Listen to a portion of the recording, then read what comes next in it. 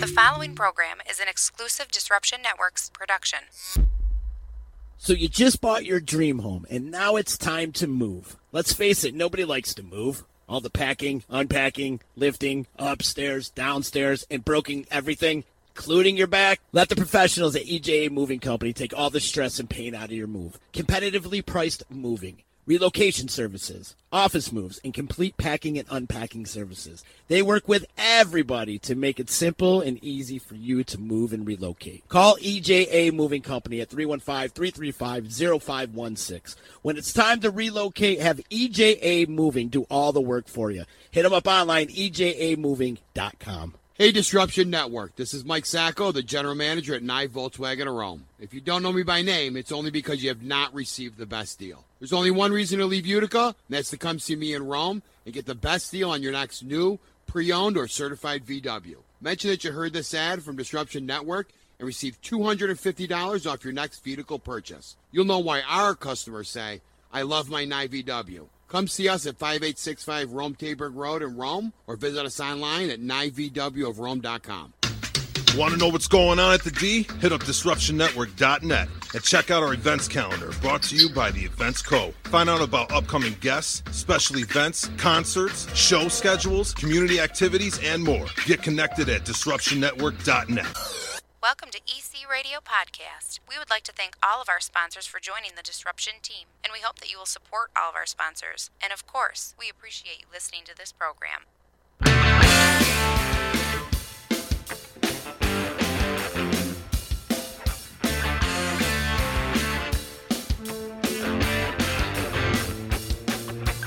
EC Radio, Disruption Networks. Disruption Networks. What's good, people? How are you? Hope you're enjoying your Thursday. Time to disrupt your afternoon. It's EC Radio time. It is time. I am fueled by Utica coffee today, that's for damn sure. Wake the hell up, that's what they preach on a daily basis. You can find our friends at Utica Coffee at wakethehellup.com. You can follow along on all Disruption Network social media platforms, and you're going to want to follow along today. If you're in Facebook land, too, make sure you click the share button. We've got a great guest on with me today, and my guest, as a matter of fact, created a counterculture that back in the late 80s defined my generation. It definitely did. It is one of the main forces, the driving forces behind the Seattle music scene from back in the day, which is known as grunge. As a matter of fact, my guest, Bruce Pavitt, coined the phrase grunge. He coined the phrase grunge. Bruce, welcome to the show. Are you sick of that term, by the way? Are you sick of the term grunge? No, well, I'll never get tired of that word because it means it's paying the rent. So I'm all about it. That's why I'm on the show.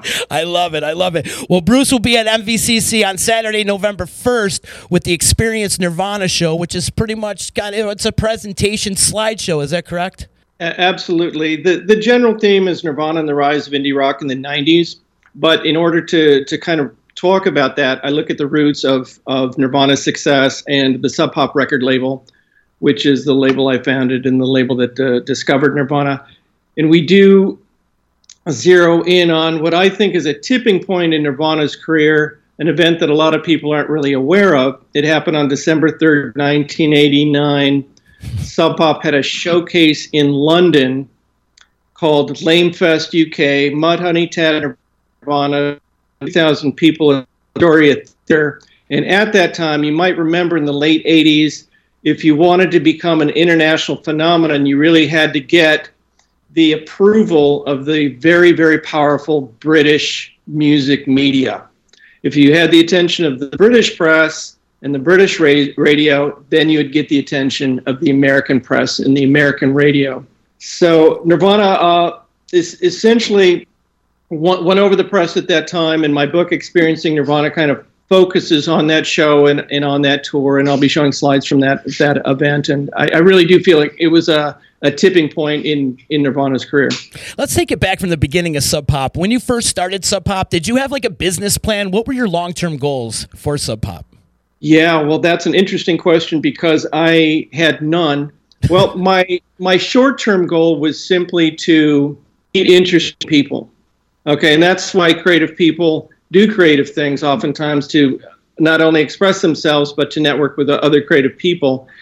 Show some light on the beginnings of the label. It actually started out as a radio show called Subterranean Pop in Olympia, Washington, and I was featuring indie music from around the country and a lot of records that most people didn't have access to, right? It was just underground American music. So I started a zine essentially called Sub Pop, which focused on different regional scenes around the country. So by the time the label put out its first record in '86, I had put out a number of zines and had been networking and was very familiar with the whole kind of underground infrastructure in the U.S. And I knew the players. So when I started putting out records with my business partner, John Poneman, that's because we knew how the system kind of worked. And it wasn't an easy thing to crack.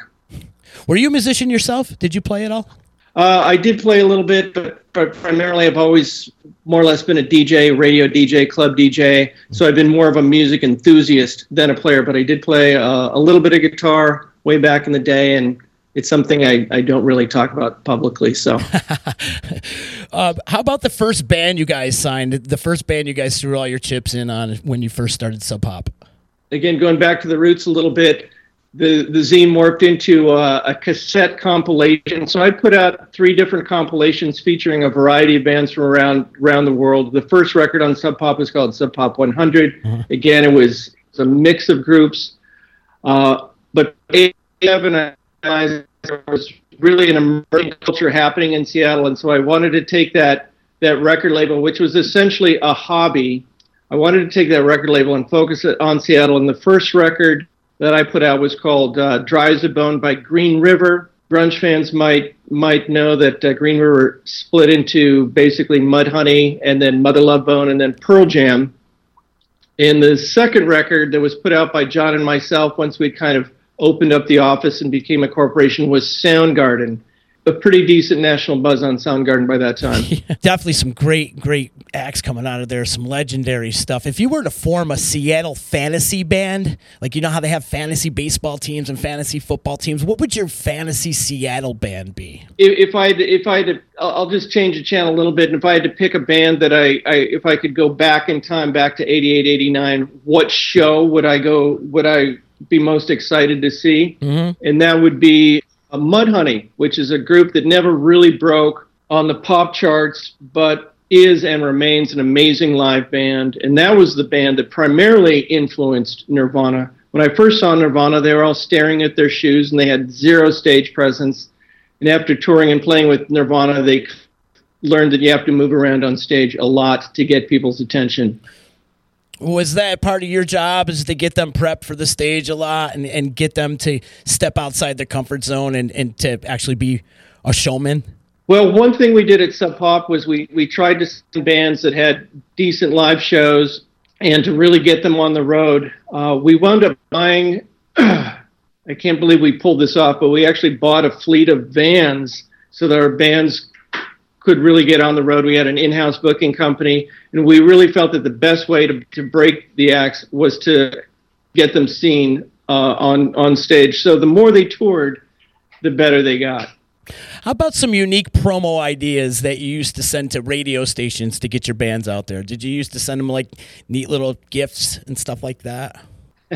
No, there was no payola involved. No. We just put out good records. You just put I got you.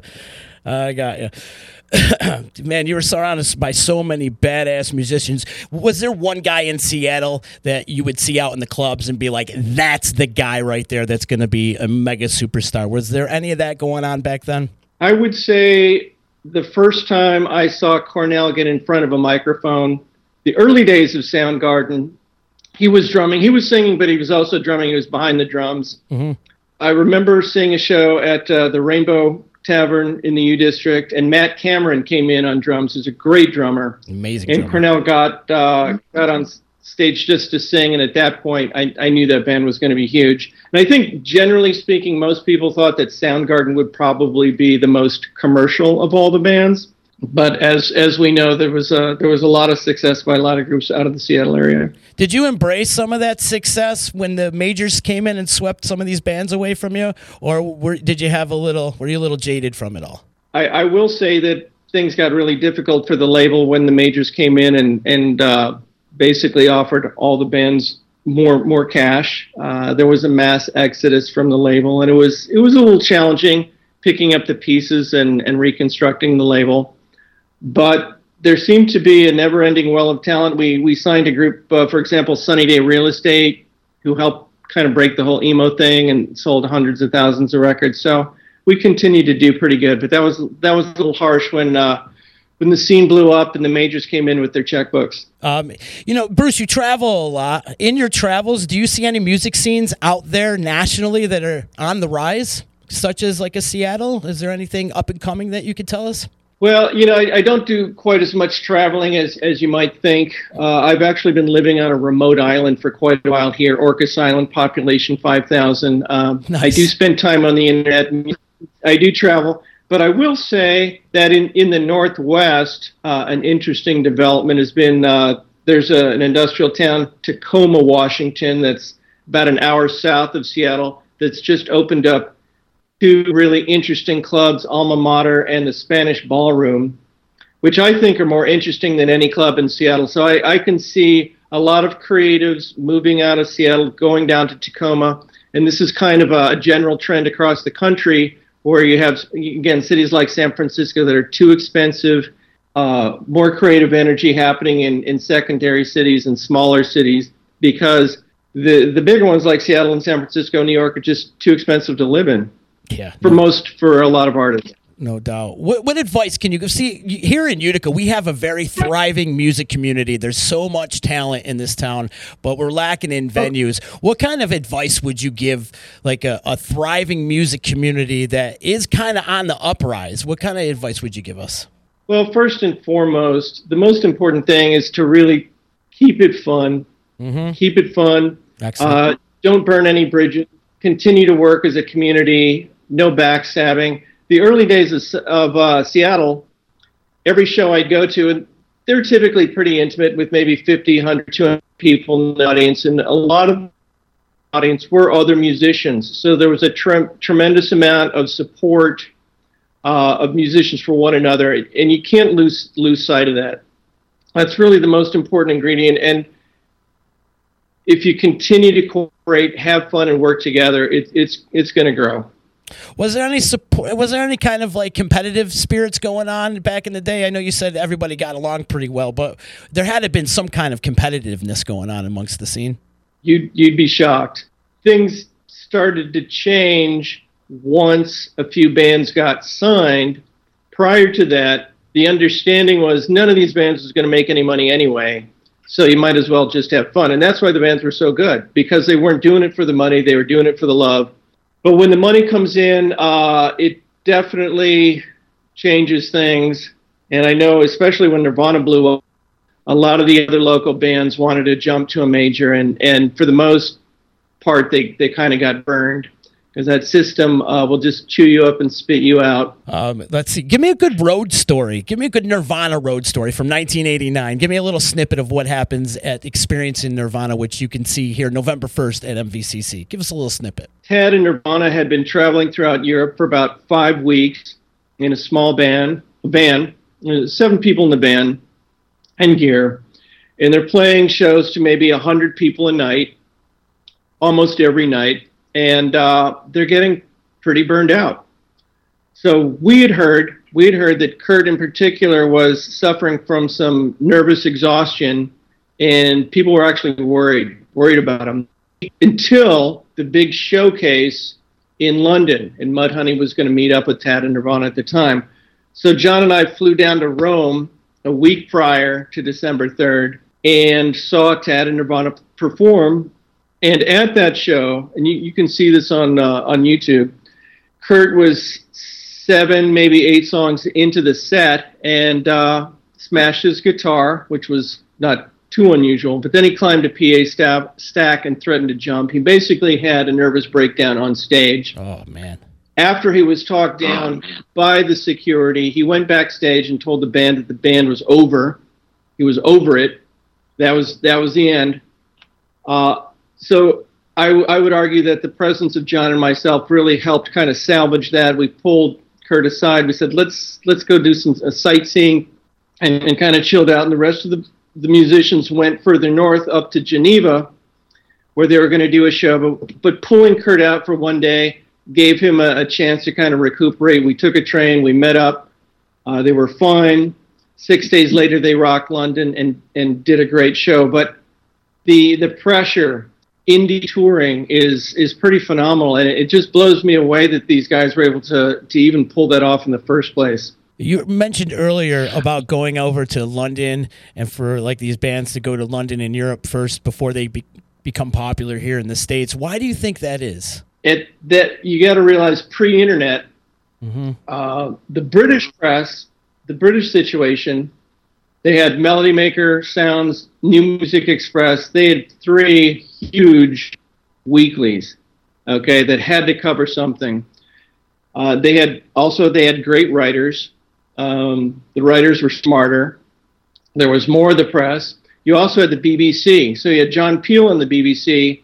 If he would play a Sub Pop record, everybody in the country would hear it. There was no similar system in the United States. And commercial radio was pretty much on lockdown. It was very, very hard to break indie music on commercial radio in the United States, or get any kind of press like Rolling Stone, for example, which was the de facto major music paper at that time. So there's no doubt that the British press was really it was the most influential music press in the world. What are some of the important lessons you learned from working in the music industry? Some that you take with you on a day-to-day basis? About something I said a few minutes ago, and that is keep it fun. Relationships shouldn't be toxic. If they turn toxic, move on.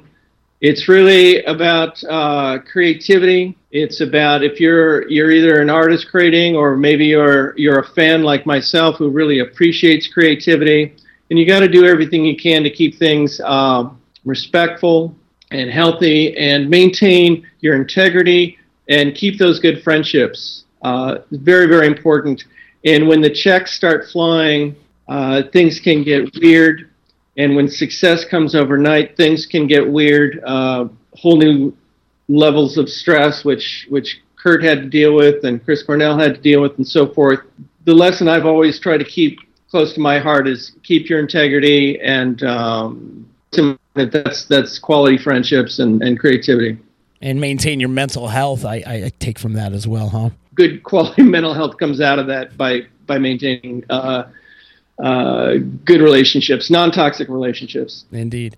Bruce, are you a collector? Do you collect posters, albums, any of that? Well, I will say that for many decades I was a rabid record collector, and it was pretty nuts. I'm sure some of the listeners can relate.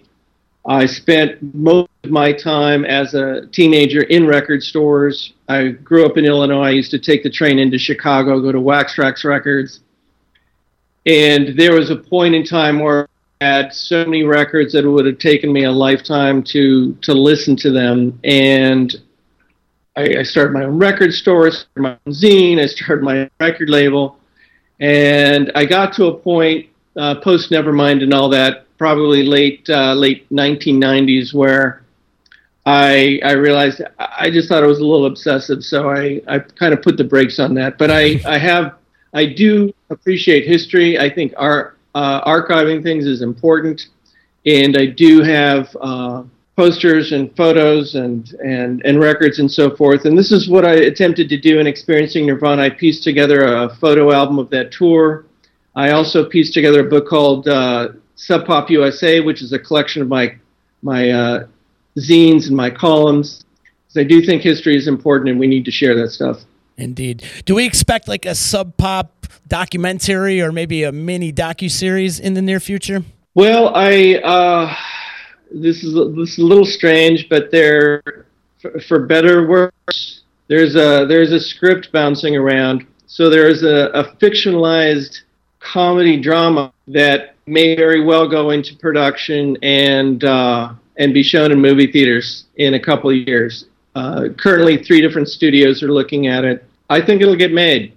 There's rumors going around about a Chris Cornell movie going out there. Do you have any insight on that? I do not. In fact, that's the That's the first I've heard of it. That's the first. So Yeah. thanks for sharing. I saw some things about it on the internet recently that they were in pre-production of doing some kind of documentary about Chris Cornell, and be interesting to see.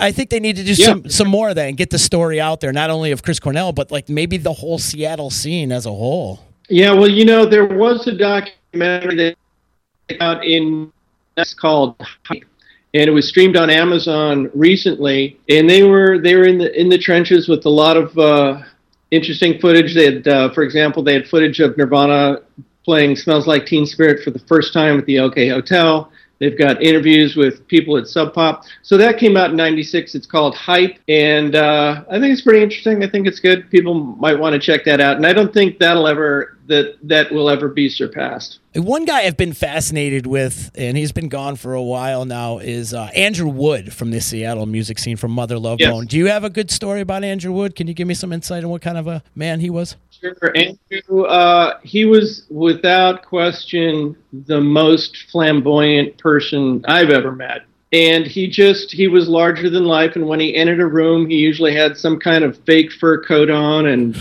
and platform shoes. And his early band Malfunction, which I saw several times, he'd come out and there might be 40 people in the room, and he'd do the whole kind of Freddie Mercury, Hello Seattle thing. I do have a memory of him pulling out one of my music columns and tearing it up in front of me. And I to this day, I don't know why, because I've always really loved Andrew Wood and Malfunction, but somehow a review of one of their records just didn't hit him right. And he made a point of tearing it up and then throwing it in my face at the Vogue nightclub. So that's one of my more distinctive memories of, and he could do crazy stuff like that. He was very theatrical. Yeah, it seemed it. How about Chris Cornell?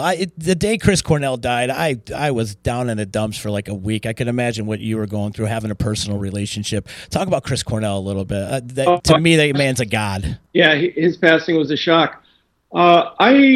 Just a little bit of background. I actually grew up with the guitar player Kim Thile in Park Forest, Illinois. We went to the same high school. He used to hang out at my house and play air guitar with the badminton racket to Kiss Records. So I've known Kim forever, and he's the one who stepped up and said, "Hey, I'm starting a new band, Soundgarden. You got to meet my friend Chris." Where Kim was very verbal. He was a philosophy major in college. Chris was actually pretty quiet. He's pretty soft-spoken, pretty gentle spirit, but you could see there was intellect back there. He was a real smart guy. Otherwise, him and Kim wouldn't have gotten along. Kim was kind of an intellectual of sorts.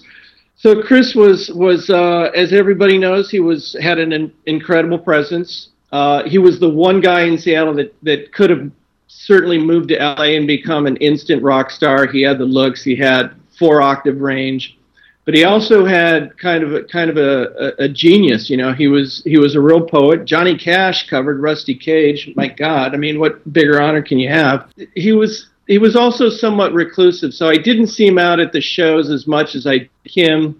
He was a little quiet, but he had an incredibly commanding stage presence, and it was a real blessing for me to be able to see those early Soundgarden shows again, where there's 50, 100, 200 people in the audience, and they were totally amazing. Another guy I got to ask about too is Lane Staley. I was a huge fan, still a huge fan of AIC to this day. Do you have any good Lane Staley stories for us to share? You know, I got to say that Alice in Chains was actually, they were peripherally kind of part of what was going on, and I know that in the early incarnation of, as Mookie Blaylock, did some shows with them, but they were from the East Side, and I never met Lane. I did see one of their shows as part of a benefit concert, but I don't have a personal relationship with Lane, so I couldn't really comment. This has been great. You got any up-and-coming bands that you can tell us about? Anybody we should have on our radar? Well, I got to say that Sub Pop has recently released, recently issued a new album by a group called Clipping, which is best described as kind of noisy industrial hip-hop, and it's just very different. I really recommend people go to YouTube and try and find some of their videos, because they're really not like anything you've ever seen. So that's my hot tip, Clipping. All right, putting that on my radar. I'm definitely going to check this Check out. it out. So Experiencing It's Nirvana, different. it's happening on November 1st at Mohawk Valley Community College, part of the Cultural Series, and it starts at 7 p.m. on next Friday, November 1st, the day after Halloween. And you can see my guest, Bruce Pavitt, over there and talking about Sub Pop Records and Nirvana, Experiencing Nirvana from 1989. This has been a great conversation. How can people find you online if they want to follow up with you? Sure, just brucepavitt.com. Excellent. And you're still heavily involved with Sub Pop, or have you taken a little bit of a backseat to it? I am not heavily involved with Sub Pop. I'm simply the founder. I did exit in the late 90s, Okay. and I've been observing the culture, and I have been for many, many decades.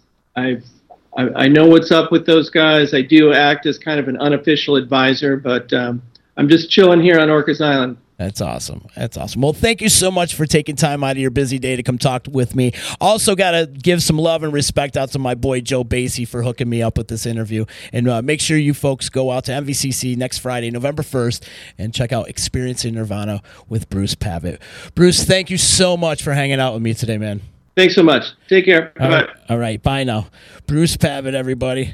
And that's going to conclude EC Radio for the day. So we are out. Thank you so much. I will see you next week. And I got to thank Utica Coffee for helping us out with this podcast, as well as my friends from Utica Hemp and Nye Volkswagen in Rome, and also EJA Moving Services. Thank you so much to all our sponsors, and I will see you next week. Thank you. See you later. And now it's time to move. Let's face it, nobody likes to move. All the packing, unpacking, lifting, upstairs, downstairs, and broking everything, including your back. Let the professionals at EJA Moving Company take all the stress and pain out of your move. Competitively priced moving, relocation services, office moves, and complete packing and unpacking services. They work with everybody to make it simple and easy for you to move and relocate. Call EJA Moving Company at 315-335-0516. When it's time to relocate, have EJA Moving do all the work for you. Hit them up online, ejamoving.com. Hey, Disruption Network. This is Mike Sacco, the general manager at Nye Volkswagen of Rome. If you don't know me by name, it's only because you have not received the best deal. There's only one reason to leave Utica, and that's to come see me in Rome and get the best deal on your next new, pre-owned, or certified VW. Mention that you heard this ad from Disruption Network and receive $250 off your next vehicle purchase. You'll know why our customers say, I love my Nye VW. Come see us at 5865 Rome Taberg Road in Rome, or visit us online at NyeVWofRome.com. Want to know what's going on at the D? Hit up DisruptionNetwork.net and check out our events calendar, brought to you by the Events Co. Find out about upcoming guests, special events, concerts, show schedules, community activities, and more. Get connected at DisruptionNetwork.net.